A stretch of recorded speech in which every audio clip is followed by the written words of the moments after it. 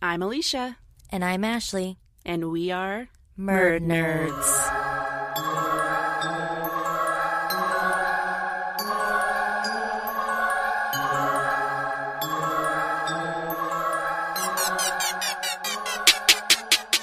Hello again, fellow Murd Nerds. If this isn't your first time here with us, welcome back.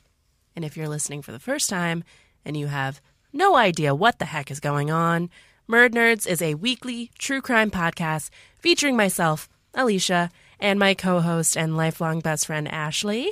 Hello. And on board, we also have our producer and commentator, Jeremy of Golden Mojo Music. Hi.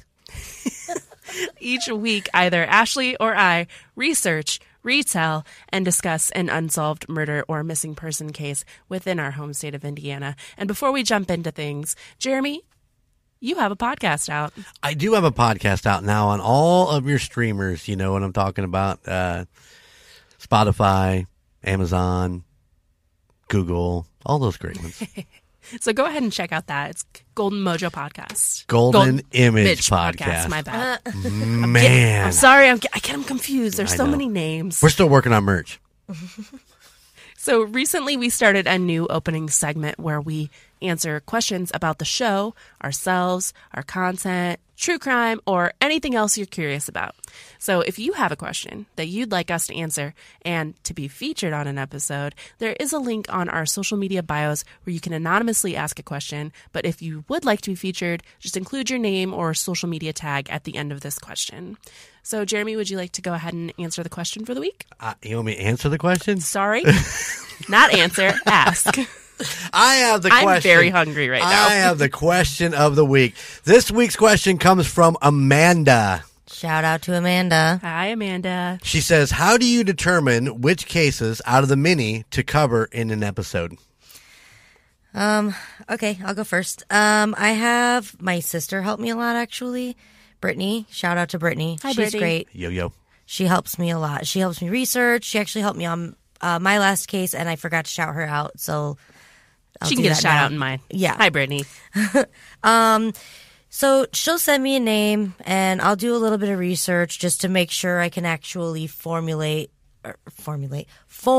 episode out of it, and then kind of just go from there. I have a lot of trouble choosing. It's hard for me to put one name or one case or one person in front of another. So she really does. I rely on her quite heavily for my case choice. That way I don't have to sift through. Yes. And it's just a lot. So she does. She'll present me with a few, maybe 3 names, and then I'll go and I'll find the one that I think best, I can tell the best story, or that I can best tell their story, I guess. Yeah. So when I find a case that I want to retell, there's some things that I look for. How much information's given, because sometimes there's just simply not enough available, and it makes telling the story really difficult.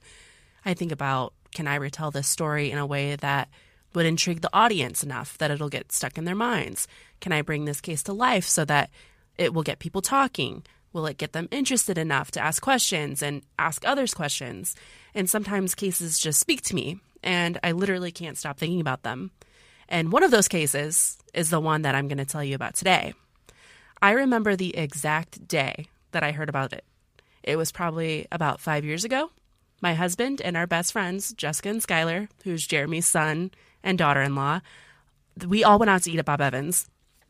And I don't remember how we started talking about true crime and unsolved murders, but Skylar asked if I had ever heard about the murder of Brandie Peltz, or the book that was loosely based off her case. I was immediately intrigued. I started looking online for whatever I could about this case, and frankly, there's not much at all. But when is there ever? So Brandie has stayed consistently in my mind since then. I've mentioned it before in episode 2, which was the Darlene Hulse case. Brandie's case was actually supposed to be the first case to air for Murd Nerds, but I wasn't ready to take it on at that point. But today I am ready. It's time. It's time. This is the unsolved murder of Brandie Peltz of Argos, Indiana.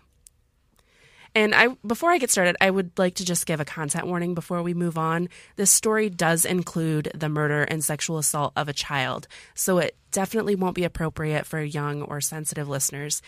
If you need to skip this episode, we totally understand, and we'll see you next week. My sources for this case are a 6-part series by Cold Case Chronicles covering the case, our tried and true, findagrave.com, the Plymouth Pilot newspaper, the Rochester Sentinel newspaper, and the what? The Bones of Autumn? Not the Bones of Autumn. Not the Bones of Autumn this week. The Justice for Brandie Peltz Facebook page. So, before I even get started, I'm going to tell you about my journey with researching this case. So, when I was taking notes, I was re-listening to the Cold Case Chronicles podcast, and it was probably 10, 11 o'clock at night. And I was listening through my headphones on my iPad while I was using my laptop to type the notes. And I was halfway through listening to the second episode, and it just stopped playing. So I tried to push play. It wouldn't work. I exit out of the Apple Podcasts app, go back in, try to play it again. It starts at the beginning of episode 2, then just jumped right to 5 minutes in, then jumped all the way to the end and moved on to episode 3. Then it did the exact same thing. Started at the beginning, went to 5 minutes in, then went all the way to the end. I was like, okay, my iPad's an older model. Maybe it's just being weird. So I clicked on a different podcast. It worked totally fine. I got on my iPhone, tried to play it through there. Same exact thing happened, and only on Brandie's episodes in Cold Case Chronicles. It could be totally happenstance, but it made me so uncomfortable that I just shut everything off and went to bed and said, I'll work on this tomorrow. And then the next morning at 6 a.m., everything worked fine when I went back to taking notes. So do whatever you want with that information. I just needed to include it because it made me feel weird. Spooky, spooky. Yes. So Argos, Indiana is located in northern Indiana, and it's the definition of rural small town. The population is a little over 1,800 people, and at the time of Brandie's murder, it was only around 1,500. It's mostly farmland and small family-owned businesses. There's truly nothing to do in Argos. Everyone knows everyone there, and most of the people that I know from Argos have since left because it's so unexciting. Lame. Yeah. But fun fact about Argos. Argos was given its name in tribute to the ancient Greek city Argos from the famous Iliad Homer. And I thought that was interesting because it seems really It's like an extravagant. oxymoron. Yeah, for real. So if you've been listening since the beginning, I'm sure you've come to realize the thread that continues to intertwine all of these cases together. Small towns are breeding grounds for rumors and speculation. Everyone talks. This case is no different, but unfortunately for Brandie's case, it went completely beyond just small town gossip. There was an entire book written about the rumors, even creating some rumors of its own. It blurred the lines between what is fact and what is fiction within the unsolved murder of Brandie Peltz. Brandie was born October 11th, 1975 in South Bend, Indiana. She was the first child her parents had, and she was an only child for her entire life. She lived with both of her parents and even had her own playroom in the house for just her toys and her belongings. One thing that was very important to Brandie was her friends, and she had a lot of them. It wasn't abnormal for Brandie's house to be the gathering place or where all the sleepovers happened. She really liked playing with makeup, but she couldn't wear it because it made her skin break out from an allergic reaction. So in spite of that, she still loved to play with it, and she would always do her friends' makeup whenever they were over. Brandie was really well liked by everyone and was known for being just a very kind and sweet girl. Her mother, Roxanne Peltz, she went by Roxy, so that's what I'll continue to call her throughout the episode. She worked at the local hardware store. At the time, it was called Holland's Hardware Store, but now it's called Do It Best Argos Hardware. Roxy was known as being pretty stern. A lot of people have stated that she lacked the motherly love, and to me, making that kind of statement about someone is kind of ridiculous because as a mother, I feel like you're expected to fit this criteria of how you should show your child love and affection. I know within my own relationship, my husband comes off as the softer parent and I come off as the harder one, but that doesn't mean I love my kids any less and definitely doesn't mean that I'm capable of doing what Roxy is insinuated to have done within this story. There is one recollection that came from Brandie's Girl Scout leader that I wanted to include, though. She saw Brandie at meetings every week. One week, she arrived with a broken arm and said she fell down the stairs. We've all heard that story, from random people. But when Roxy came to pick her up, Brandie's entire attitude and liveliness changed.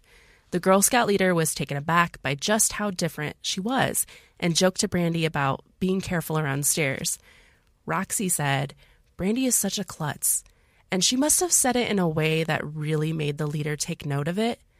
And then at the viewing for Brandie, the leader attended and noticed that Roxy didn't go up to the casket at all. She instead spent the whole time just walking around and chatting with everyone, which once again, it's really unfair to base someone's entire life off one or two instances. I personally hate funerals. I mean, who likes them?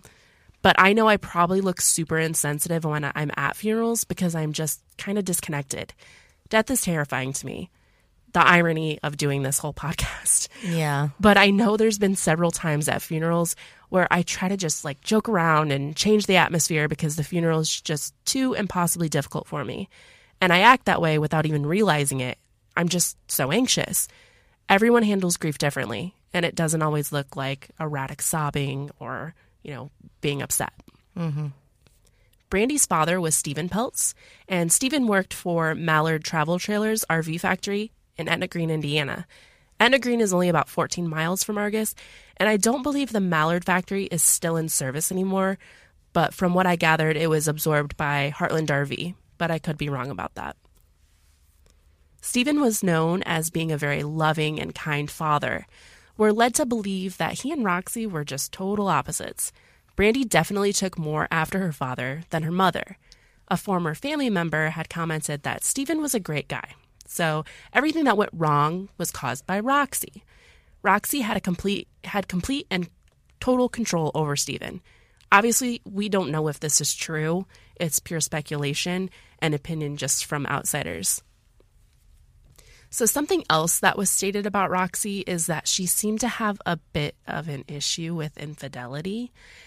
Whether this is true or not, there's not much proof and could just be another cog in the rumor mill, but Brandie's friends had said that Brandie would tell them how she would get locked in her room pretty often.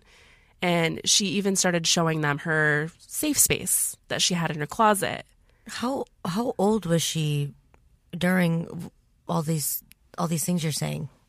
I mean, this is just kind of like the beginning of her life. Just Okay. overviewing this kind of thing. I'll get to that. In her closet, she had this safe space that she kept all of her stuffed animals and comforting things, and she would just comfort herself when she was upset. So I'm wondering if she was asked to go in her bedroom because her parents were arguing about Roxy's suspected cheating. And I also think it's important to note that if it was true that Roxy was bringing other men around, that one of them could have preyed upon Brandie. And as we get more into the story, there are definitely reasons to suspect this. December 11th, 1986 was a Thursday. Brandie had stayed home all week, out of school sick. There had been a Christmas concert that was put on by the school, and a lot of other kids had gotten the same respiratory flu Brandie had, and they were also out of school. So Brandie was an 11-year-old fifth grader. And I feel like it's taboo now, but this was so common for 11-year-olds to stay home sick by themselves or to get themselves ready for school or go home after school and wait for their parents to come home from work. This was the era of latchkey kids. And I remember getting myself ready for school at 11 years old, but now I can't even imagine my 12-year-old home alone for longer than 20 minutes. So at around noon, Roxy was on her lunch break. She had gone home during her break every day that week to check on Brandie. And on this particular day, she and a male friend of hers, Butch, drove from the hardware store back to the Peltz home, picking up a pizza along the way for lunch. After lunch, Roxy went back to work. I don't know if Butch also worked there, and that's why he drove Roxy home. She, from my understanding, walked to work and walked home from work. So I don't know if he was just happened to be there and gave her a ride home or what. But I'm pretty unsure of what exactly happened with Butch. At around 1 p.m., Brandie had called her mom to tell her that someone had called their home phone and all she could hear was heavy breathing on the other line. This had apparently happened several times that week, and Brandie told her mom it didn't scare her or make her feel uneasy, but she did want her to know it had happened again. Considering this was the peak of prank calling and caller ID, star 69, none of that was a thing, maybe Brandie thought that one of the other kids who was sick from school was trying to prank call her. Instead of calling the police to report it, because this has happened several times, Roxy called the phone company and reported it to them. Maybe things were different compared to now, but I'm not quite sure what she was trying to gain from that. What is the phone company supposed to do? Maybe they can block the number so it can't route to their line, maybe? I don't know. I don't know how phone companies worked then, because how would they know the number? I have no idea. I don't know. I have no clue. But after she got off the phone with her mom, Brandie called one of her best friends who was also out of school with the flu. They had been calling one another and chatting most of the day off and on. The friend had decided that she wanted to take a nap, and Brandie stated that she wanted to take a bath, so they were just going to let each other go for the day. Before they hung up, Brandie told her that someone was knocking on the door. The friend begged Brandie not to answer the door, because she was home alone, obviously. Brandie was already at the door and told her friend, "Wait, it's okay." And then the phone line went dead. Her friend was startled and tried to call back several times, but there was no answer. Shortly after 3 p.m., high school ag teacher Mike Emenacker was leaving school after watching a Christmas play. He lived near the Peltz, so as he drove past, he noticed smoke billowing out of their home. He pulled into the next door neighbor's home, went to the door, and asked them to call the fire department. He knew the Peltz had a dog, so he ran over to their home to let the dog out of the house and see if he could find anyone in the home before the fire department got there. When he got inside, he began looking through the house for anyone, and then he found the body of 11-year-old Brandie Peltz, nude, face down in the overflowing bathtub. He tried to use CPR to revive her, but she had already been deceased for quite a while because rigor mortis had begun to set in. Mike ran outside to a different neighbor's home to call Roxy at the hardware store. So Mike Emenacker was an ag teacher and farmer nearly his entire life. He taught at Argos High School for 10 years, and then he left teaching for several years to work at the Plymouth Farm Bureau Co-op. I presume he left teaching because everything that happened with Brandie, but he did eventually go back to teaching. He ended up becoming the ag teacher at Triton High School in Bourbon for 18 years, and he eventually retired from Triton High School. So when the fire department arrived, they had found the source of the fire. It was located within Stephen and Roxy's bedroom, on their bed. There was no source of an accidental fire, and it was considered intentional.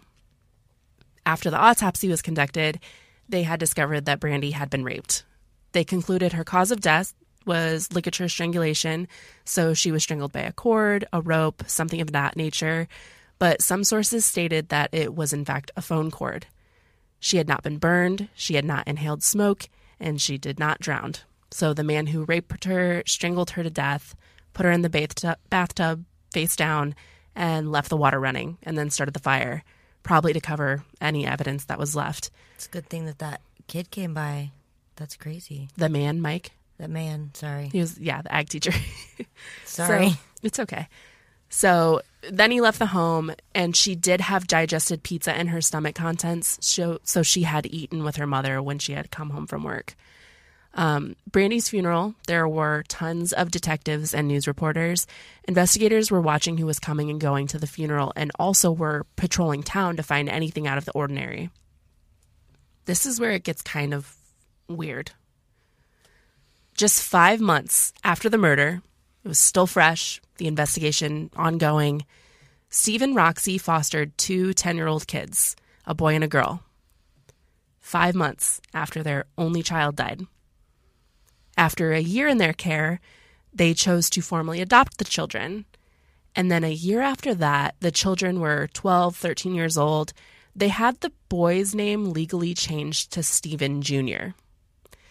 The boy's name was not similar to Steven's name at all. So I find that a bit odd. And then at 15, Roxy kicked the girl out of the house after she discovered that she had kissed a boy, and then she sent the boy back into the foster care system. So the girl kissed the boy, both the foster kids, right? The girl kissed a boy, not the brother. Boy. No, not her brother, just she got a boy. Mad, kicked her out, and then also sent the boy back even though they changed his name? Yeah. Yep. What the I know. It doesn't make any That's sense. freaking weird. Both of their adopted children have been contacted, but the daughter doesn't want to talk to anyone about what had gone on, mostly because she's very sickly. She has MS. She did allow her husband to speak, and he stated that they were on a gag order because the investigation was still active. I don't know if that's just like an excuse or if they were contacted by like the media, by like police, by sources that were writing about the story. Okay. But the daughter does have everything written down that went on, everything she went through, and her thoughts. She basically insinuated that Roxy is the reason for Brandie's murder. The adopted son had also been contacted, and he said that Steven was a great guy, great person, but Roxy absolutely was not. So one of the biggest issues in all of this is the lack of suspects with credible evidence. It's mostly just circumstantial, layered with rumor and speculation. There's been talk of police corruption when really it could just be that the police force wasn't trained or large enough to handle these kinds of situations. Argos is a very small farm town. Not much crime happens, especially to this level. Resources aren't going to be poured into solving and training to handle murders when the likelihood of a murder happening are slim to none, which unfortunately isn't the case here when two happened 2 years apart from one another. What we know for sure is whoever did this had to know Brandie was home alone that day. And they had to have known Brandie. As I get into the keyword rumored suspects, I want you to keep it to the forefront of your mind that they had nothing to go off of. The details of the investigation are pretty under wraps. I like to think that people were just coming up with whatever person they could think of that was odd. You know, what's that saying? Throw shit at the wall and see what sticks. That's what this makes me think of. One suspect is Roxy's friend, Butch Van Bacter, who drove Roxy to her home during lunch that day. Butch had been a lie detector analyst for Ligonier, Indiana in the past, so Butch is also suspected of having an affair with Roxy, but this has not been proven. I don't think Roxy was very well liked. Does she admit to any affairs, or does she deny it all? We'll get to that later. Okay. His family owned the pizza place in town, and he was also the nephew of a cop, John Van Bacter. So Butch's family was very well known in town. John Van Bacter was said to have been first on the scene of the crime, along with many other cops, EMTs, firefighters, etc. Considering we don't know what happened with Butch after he took Roxy back to work, whether he worked there as well or whether he went back to Roxy's house to Brandie, we do know he was just there, so he knew Brandie was home alone, and when Brandie was on the phone with her friend, she insinuated that she knew who was at the door knocking. She just saw Butch, so of course it would be okay to let him in. Mm-hmm. Something else I want to bring up is the fact that statistics prove murders and sexual assaults are most likely to be done by someone the victim knows or is close with. 3 out of 4 child sex assault cases are carried out by someone who was very well known to their victim. It's easy access for them, they are trusted, and oftentimes they seek people out who they can gain relationships with to access their children. This is purely my own speculation, but could Butch have been seeking out friendship with Roxy to gain a closer relationship with Brandie? Was he waiting for the perfect opportunity? This is where the police corruption comes into play, because some people believe Butch did do this, and since his uncle was an officer and his family was well known within the town, they were able to sweep it all under the rug. But once again, this is a rumor and simply just a possible path of thought. Some people believe Roxy had something to do with the murder of Brandie. The theory behind this is she seemed very disconnected about the murder to the point of not wanting to discuss it at all. Sometime after the murder, Roxy and Steve moved to Plymouth, Indiana, which is the next town over from Argos. Roxy started working at Walmart in Plymouth, and years after the murder, someone she knew came up to her to simply say hi, catch up, and just start a conversation. It eventually led to them asking about Brandie's case, and Roxy reacted very, very badly. She started yelling at the person and told them to never say her daughter's name again, which, like I said in the beginning, everyone reacts to traumatic situations in their own ways, but she didn't seem to ever really push for the murder to be solved, and she almost seemed to push it away from her. I can't put my own thoughts and feelings to how I'd react in this case, but I'd like to think I'd do everything I could to possibly solve my daughter's murder if I were put in the situation. And Roxy really didn't do that. Was she known to have any like substance abuse problems or alcoholism or anything like that? I don't believe or so. Mental health issues? Nothing? I don't think so. None of that was ever stated. Yeah. So one of the detectives had allegedly told one of the adopted children that he believed Roxy came home from that day from lunch and caught Brandie talking to a boy on the phone, which, considering not that long after, several years after that, she did kick her adopted daughter out of her house for kissing a boy. So she ended up getting just super pissed and strangled her with the phone cord. She was so distraught that she called Steve at work and had him come home to help set up the entire scene. But if they thought this, why didn't they pursue it any further? Why and how was she sexually assaulted then? And does Steve have an alibi for being at work? I'm assuming that's what I was so. going to ask, yeah.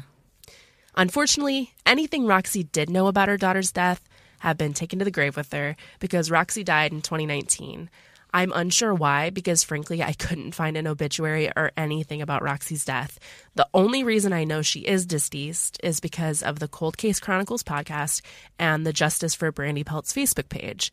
They have photos of Brandie's gravestone, and it's a shared stone with her father's place there, and then Roxy's on the other side of Brandie, and Steve is still alive, but Roxy's information's on the gravestone. One of the most obscure theories is the theory of the Englishman. This man was a husband of a friend of Roxy's, but the marriage only lasted for a few months. It ended around the time of the murder, and that's where the suspicion comes from. When they got divorced, he moved back to England. The talk of the town was he was abusive towards the friend, he was kind of odd to everyone, and he was obviously from out of the country. And we know how Indiana can be with unique people. So obviously was target because he was different. But oddly enough, and this is a weird fact that I learned in this case, there were a bunch of Englishmen that were in the area all the time because it was really common for people to come from England to scout motorcycles and ship them back home to sell. Apparently, after this man moved back to England, he wrote a letter to the local pastor, who was the Peltz pastor, asking how they were doing, and then the pastor just gave that to the police, but it didn't pan out to be anything. Yeah, that's funny. You looked at me when you said the motorcycle thing. I have a Norwegian friend that does that for his buddies up there. Comes No here and buys Well, he motorcycles. lives here, but he buys a lot of motorcycles to ship back up to them. That's so weird. Huh, the more you know. So another obscure theory that is very parallel to the Englishman is the Guatemalan. He was listed as a suspect because he lived by the school, which I don't know why that's relevant, and he left the country shortly after the murder. One of the big rumors about him is that the Guatemalan's wife and Roxy were best friends, but allegedly Roxy was having an affair with him and she was concerned that she was pregnant. Once again, here we are, someone the locals weren't used to being targeted, but I also I heard in the podcast that Roxy couldn't have any more children after she had Brandie, so... Yeah, like it's one thing to say, oh, they slept together, but who would start a rumor about her being pregnant? That just seems very, like a stretch, Yeah. Yeah, the whole, it's nothing but rumors in this case. Yeah, it's and they were mind-blowing. probably, I mean, he lived by the school. Did it say how they knew each other just because she was friends with his wife? Yep, that's it. So another random theory is that the pastor was having an affair with Roxy, got mad at her, and took it out on Brandie, which he denies ever having any kind of relationship with Roxy. This brings us to Mike Welch. He was a Marshall County officer on the case in the beginning, but he wasn't a police officer for much longer. Mike Welch had been charged with 3 counts of child molestation and 1 count of providing alcohol to a minor. He was from Bourbon, Indiana, and was charged after committing these crimes with force against a Bourbon girl under the age of 16. This all happened a month after Brandie's murder. He's brought into this because he was bragging to someone that he was, quote, the first on the scene of the crime, but so were about 10 other people saying that they were the first ones there. He also said that he was one of the fire inspectors, which isn't that the fire department's job, not the police force. He could have not had anything to do with it, but if you know anything about true crime, some people make sure to put themselves right in the middle of the crime to distract away from the fact that they are part of the crime. Mm-hmm. Mike is still alive and is rumored to be working at a bowling alley in Logansport, Indiana. One of the current most active suspects in the investigation is a close acquaintance of Steve and Roxy, who isn't named. The three had a really bad falling out, so it's suspected that he came to the house to retaliate against her parents, but instead he found Brandie. He already had a history of sexually abusing children, so he took complete advantage of the situation given by getting back at Roxy and Steven in the worst way possible. That's why he chose their bed as a big middle finger. He set it on fire and left the water running to help ruin any evidence of him being there. Let's discuss one of the biggest hot topics of this whole case, and to me, one of the biggest problems, the novel written. The book is called The Passerby, written by Thomas Crowell. Thomas is a lifelong Hoosier who still lives in northern Indiana. He lives in Culver, from my understanding, and I believe he's about in his 80s at this point. It's key for me to note that he has no experience within true crime or criminal investigation or even true crime journalism or any kind of writing prior to writing this book. He was originally a salesman for a multi-million-dollar company, although I'm unsure of which one, but he wrote his first book in 1997, and it was titled Simple Selling: Common Sense That Guarantees Your Success. And then he wrote another book in 2000 titled Dirty Little Tricks: How Salesmen Are Robbing You Blind. Yeah. Jump from one end of the pool to the other, huh? Yeah. So then he released the book The Passerby in 2006. And the story of how he discovered Brandie and wrote this book is kind of just wacky. Thomas states that he had originally heard about the brutal slaying of Argos resident Darlene Hulse, the woman I had covered several episodes back, but he had taken a trip to the cemetery in Argos looking for her gravesite because he wanted to write a book about her story. While he was searching, he came across the headstone of Brandie and then was curious about what happened because she had died so young. He then spoke to a farmer friend who lived by, asking him questions about what happened, and come to find out her murder was also unsolved and with little to no leads. It was then that he decided to switch his course of action and took Brandie's case to look into instead. Which, I don't know, I just find it odd that he came across this grave in the middle of 1,000 others and it stuck out like it did. It's just ironic. Mm-hmm. He is from northern Indiana, and this was a big case in every newspaper. You mean to tell me that he had no prior knowledge of Brandie's unsolved murder? I just find it kind of ironic, and that he's making up this story to make it seem like divine intervention. Like romanticize it. Yes. Yeah. Or make it something that it's just simply not. I could be totally wrong, but my opinion is this guy is full-on theatrical, and I just don't trust him. Yeah, he's a salesman. Exactly. Yeah. Exactly.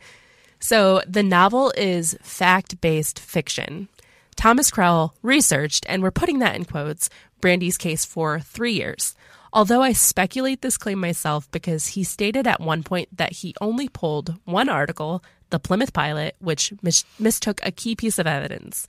They stated that Mike Emenacker, the one who found the fire, took Brandie out of the bathtub and then placed her back in the bathtub, which for some reason has Thomas convinced that this evidence is what makes him the murderer, which that doesn't seem like a good reason enough to me, and based on every other piece of media, it's simply not true. The book uses different names for each person, I'm assuming for legal purposes, but he's very forthcoming saying that this is all fact and based on his 3 years of research. When this novel was released, it caused a lot of turmoil in Argos. Since Thomas is so serious about everything in the book being true, it caused a lot of people to suspect others that possibly had absolutely nothing to do with it. He quoted people as saying and doing things that they never said or did. It pinned a lot of people against one another that otherwise wouldn't have had any other reason, because there's no evidence based on the suggestions put forward in this book. There were people that were in the book under different names that refused to speak any more about the Brandie Peltz case because Thomas Crowell portrayed people as being or saying things that they didn't. And since he changed the names, they can't sue for defamation or anything like that because it's quote-unquote fictional, right? Yep. And from my understanding, pretty much everybody in the book, he details them so precisely. Yeah, you know who it is. You know. But since all you got to do is put those words. Yep. Wow. And you can say... Especially in a small town like Argos. Yep, Yeah. absolutely. And you can say this is, based off this story, or I referenced this story of Brandie Peltz, and then But you it's can all still fiction. say it's all fictional, yeah. Yep. It's fact-based fiction. Any likeliness is purely coincidental or whatever, yeah. Yep. Wow. Thomas Crowell says that the whole book is truths, but he says there are tons of things that are changed or added up, changed, added, or made up to make the book sound better, to make the story flow better. Does that mean that's not all true? Yep, or simply just make sense. But he's changed a whole lot more, and people are taking it as full truths, making up stories that incriminate people. Still to this day, there are rumors that are spread within Argus that were started based on this book. I didn't read the book because I frankly didn't want to, because I know it's essentially a bunch of fabricated bullshit. Yeah, it sounds like garbage. Yeah. And I want to stress that if you do choose to read it, remember that it's done more harm to this case and to the town of Argus than it was good. It has good. Essentially, the book states that Mike Emenacker, who was the one that did this, thus the title, The Passerby.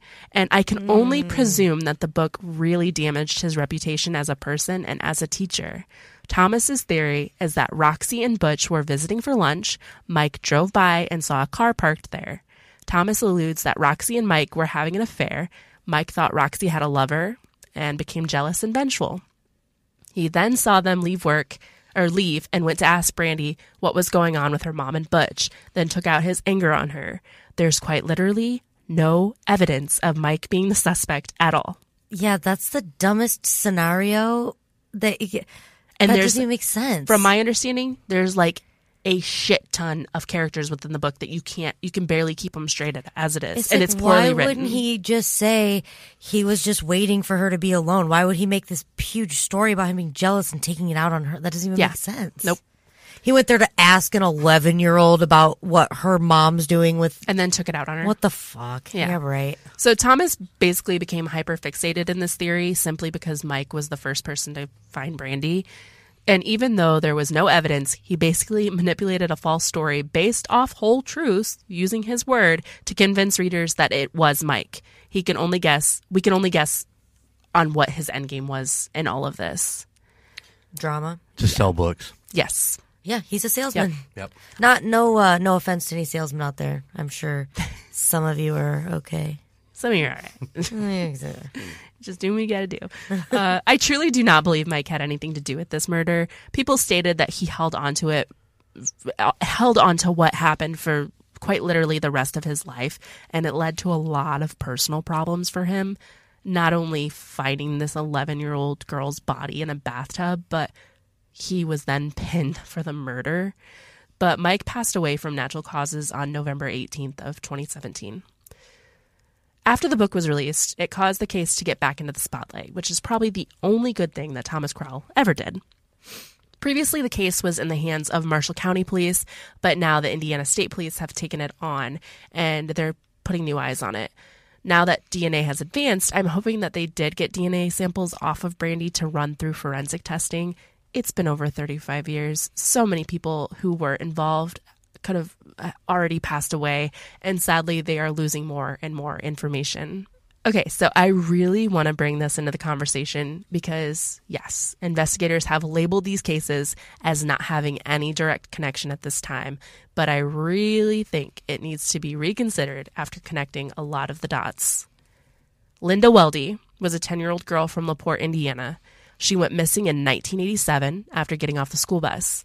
Linda was found strangled to death in a farmer's field 22 days after she disappeared. Her killer has never been found.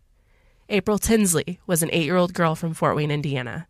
She was kidnapped, raped, and murdered in 1988. She was strangled to death. Her killer left anonymous messages around Fort Wayne on young girls' bikes and mailboxes between 1990 and 2004, saying that he would kill again. In 2008, her murderer was found by forensic genealogy, and his name is John Miller. Darlene Holz was a mother of 3 girls, aged 8, 6, and almost a year, and she was abducted from her home after a struggle in Argos, Indiana, in 1984.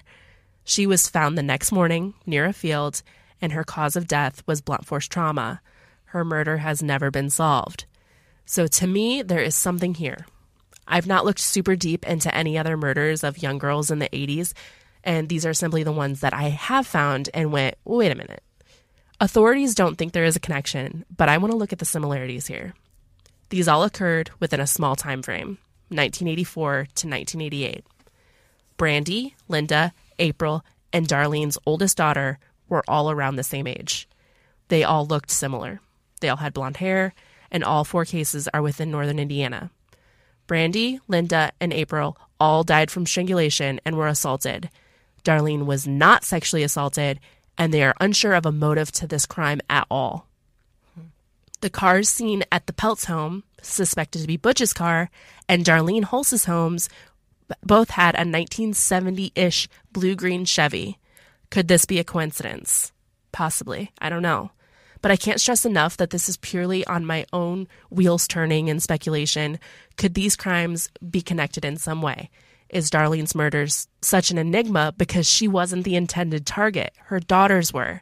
Maybe the suspect wasn't intending for her to be home or for her to put up such a fight, and that's why she became the victim. For me, there are too many similarities screaming that there is a connection. It's finding the evidence to formally link them. And I just want to mention one last thing before we jump into our conversation because it really pisses me off.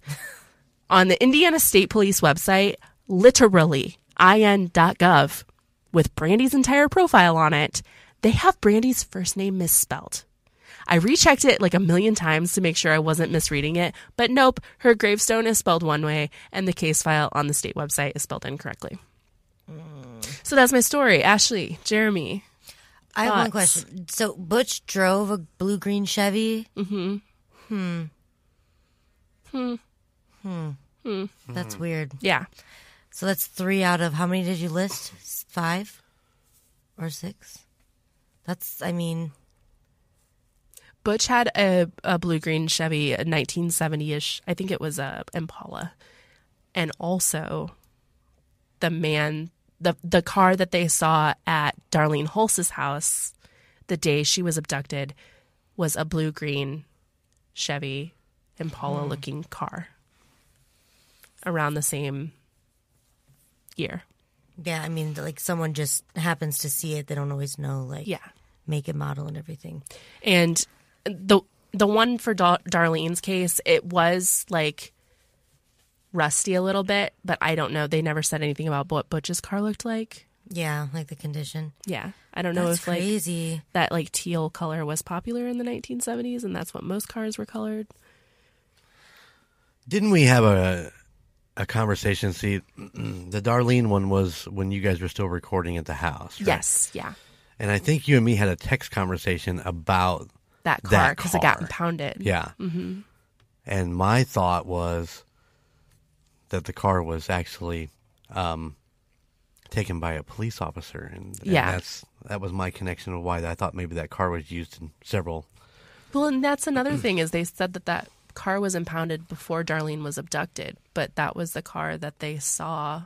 Right. And it met the criteria. What was that Chomo cop you were talking about, right? Yeah, Mike Welch. He was like a sheriff? No, he was just a cop, just an officer. Who would probably have access to impound vehicles? Possibly. And that's kind of a stretch, but that was my thought. You never know. When I was these are all stretched. You gotta think about them. It's just wild. I mean, some of the solved cases, you can't write them. It's just the madness. Too wacky. Yeah. Do you believe, after your research and after going through all this, that her mother did it? What's your gut? What does your gut say? When you say her mother did it, what? I mean, I don't understand those words in that way. Like her mother did it. Like murdered her? like sexually assaulted and killed her? No, I think that I mean, it's possible that if she was having these affairs, she had a friend and he did it. Maybe she helped cover up the situation. I don't know. Maybe she knew more than what she let on. Well, let me ask you this. No, go ahead. You think she knew more, or you're just saying like I think possibly? she knew more. Oh, I think she knew more. Okay. Well, let's speculate a bit farther. You said that Brandie had pizza in her belly, so that you know that Butch and Roxanne brought the pizza back. She had pizza. Did it all happen when they were still there and left? No, because the manager at the hardware store did say that she called Roxy at 1 p.m. Gotcha. She had confirmed And that she was at on 1 the phone p.m. with her friend when the knocking on the door. Okay. Yes. I'm sorry. No, it's okay. I'm just... There's Well, so and it much has to involved be- that's twirling around Yeah, there. and she had to have known who it was because she was like, Said, no, it's okay. Yeah. it's Oh okay. my gosh, that's so eerie. And she would open the door. Oh, I know. I just It got the makes me want to chills. puke because it's like there was thought put into this. There was a lot of thought put into whatever happened. And I don't know. Brandie literally always is in the back of my head when I think about true crime. I know. You've always talked about her case. There's something about it. Mm-hmm. And I Well, really... it's because it's super close to home, no matter how you look at it, especially. Yeah, and I mean, yeah, so this guy yeah. presumably lives within a 20-mile radius of all of us. Mm-hmm. And I can't Closer to shake you. it. I cannot shake that all these are connected in some way. If the guy's still alive, even. But yeah, to make that connection. Now, can I ask you It was something? 4 years. Did you read about someone speculating that they were possibly going after No. Darlene's children, or you came up with that I on came your up with own? that on my own. Wowza. Because, she put up a huge fight, which obviously, who wouldn't? Right. But the girls had left. And it makes me wonder, did he, try to, she was going at him because he was trying to go after the girls, and that's why she put up a huge fight. That's why the baby was fine. She got him back in the house. I don't know. I don't know. I find it odd that the 3 girls died from strangulation. Yeah. I find it odd that it's not, those all aren't too far from each other. I mean, it's not a super close proximity. Usually when they say serial killers, it's within the same 30-mile radius. But this is Indiana, I think and on up here, TV maybe, but I don't think in... no, in serial killers, Is it really? They usually when they suspect a serial killer, they want to see the same kind of murder, the same kind of person. The same, they want them to look kind of similar, Yeah, the same walks of life. it's there's hard an MO that they have. Yeah, it's hard to even call it a serial killer if they cross state lines or go too far out, because it's hard to link them then. Yeah. Which I don't necessarily think that, you could be a serial killer and strangle somebody and then stab them and then shoot them with a gun. I think... But generally, there's a mental component to it, a psychological component to it, Yes. and it's why you do it the way that you do it. Yep. And... why they do it the way that they do it. and I feel like it takes... obviously it takes some monster to murder a child, but strangulation, man, you're looking at them in their face. That's a hateful thing. Yeah. That's personal. I know. Yeah, I've done a couple kind of more lighthearted cases that we can kind of goof off about. So I was like, let's give them a doozy. You haven't. Okay, I'm doing... My next one's going to be super lighthearted. It's a lot. If you or anyone you know may have information on this case, please give any tips over to the Indiana State Police Detective Investigative Commander at 1-800-552-2959 or at 574-546-4900. Talk to family, talk to friends, just talk to anyone you know that may remember what had went on in Argos. 35 years is a long time, and this case deserves to be solved. To view information and case files about this story and other stories we cover, feel free to check out our Facebook, our Twitter, and our Instagram. And while you're there, give us a quick follow. We are available anywhere that you enjoy listening to podcasts, so please make sure to share our podcast. And I know I sound like a broken record, but please go ahead and give us a follow on Spotify and Apple And then please rate and review. This helps us immensely when it comes to getting ads and ratings in the charts. It's quick, it's easy, it's free, it's painless, and it's just a way to help support the podcast. Feel free to search for our partners, Golden Image Podcast, and give them a listen. They also have social media, so please be sure to follow them for more information on upcoming episodes. So, Ashley, sorry this was a bummer. Jeremy, sorry this was a bummer, but thanks, you guys. I'm feeling a little down right now. I'm Yeah, sorry. me too. I'm so well, sorry. and you covered it so well. Like You did. we didn't even Yeah, we couldn't even ask any questions or like. You did a great job. Questions, Jeremy. I know. Do you? Look, it's terrible. Your notepad. Oh, is... I actually did have a question about the neighbors, and then they kind of, I don't know how to. So Abernathy was coming back through, and then he went to the neighbor's house. So the neighbors were Emenacker? Emenacker. Abernathy. I'm sorry. I had the wrong name. Yeah. It's okay. And then he went to the neighbors to call the fire department. Correct. Yes. The neighbors were home. Both neighbors were home in that area. So he went to one and had them call the fire department, and then went to the other one to have them call Roxy. I don't know if they were like elderly or if like it was a stay-at-home mom or something, but they should have seen something about who was there. I would think that was my question. I know her house was kind of in a rural area. Was it? Yeah, so I don't know if these were faraway neighbors and he had to like drive to their house. I think of your grandpa's house.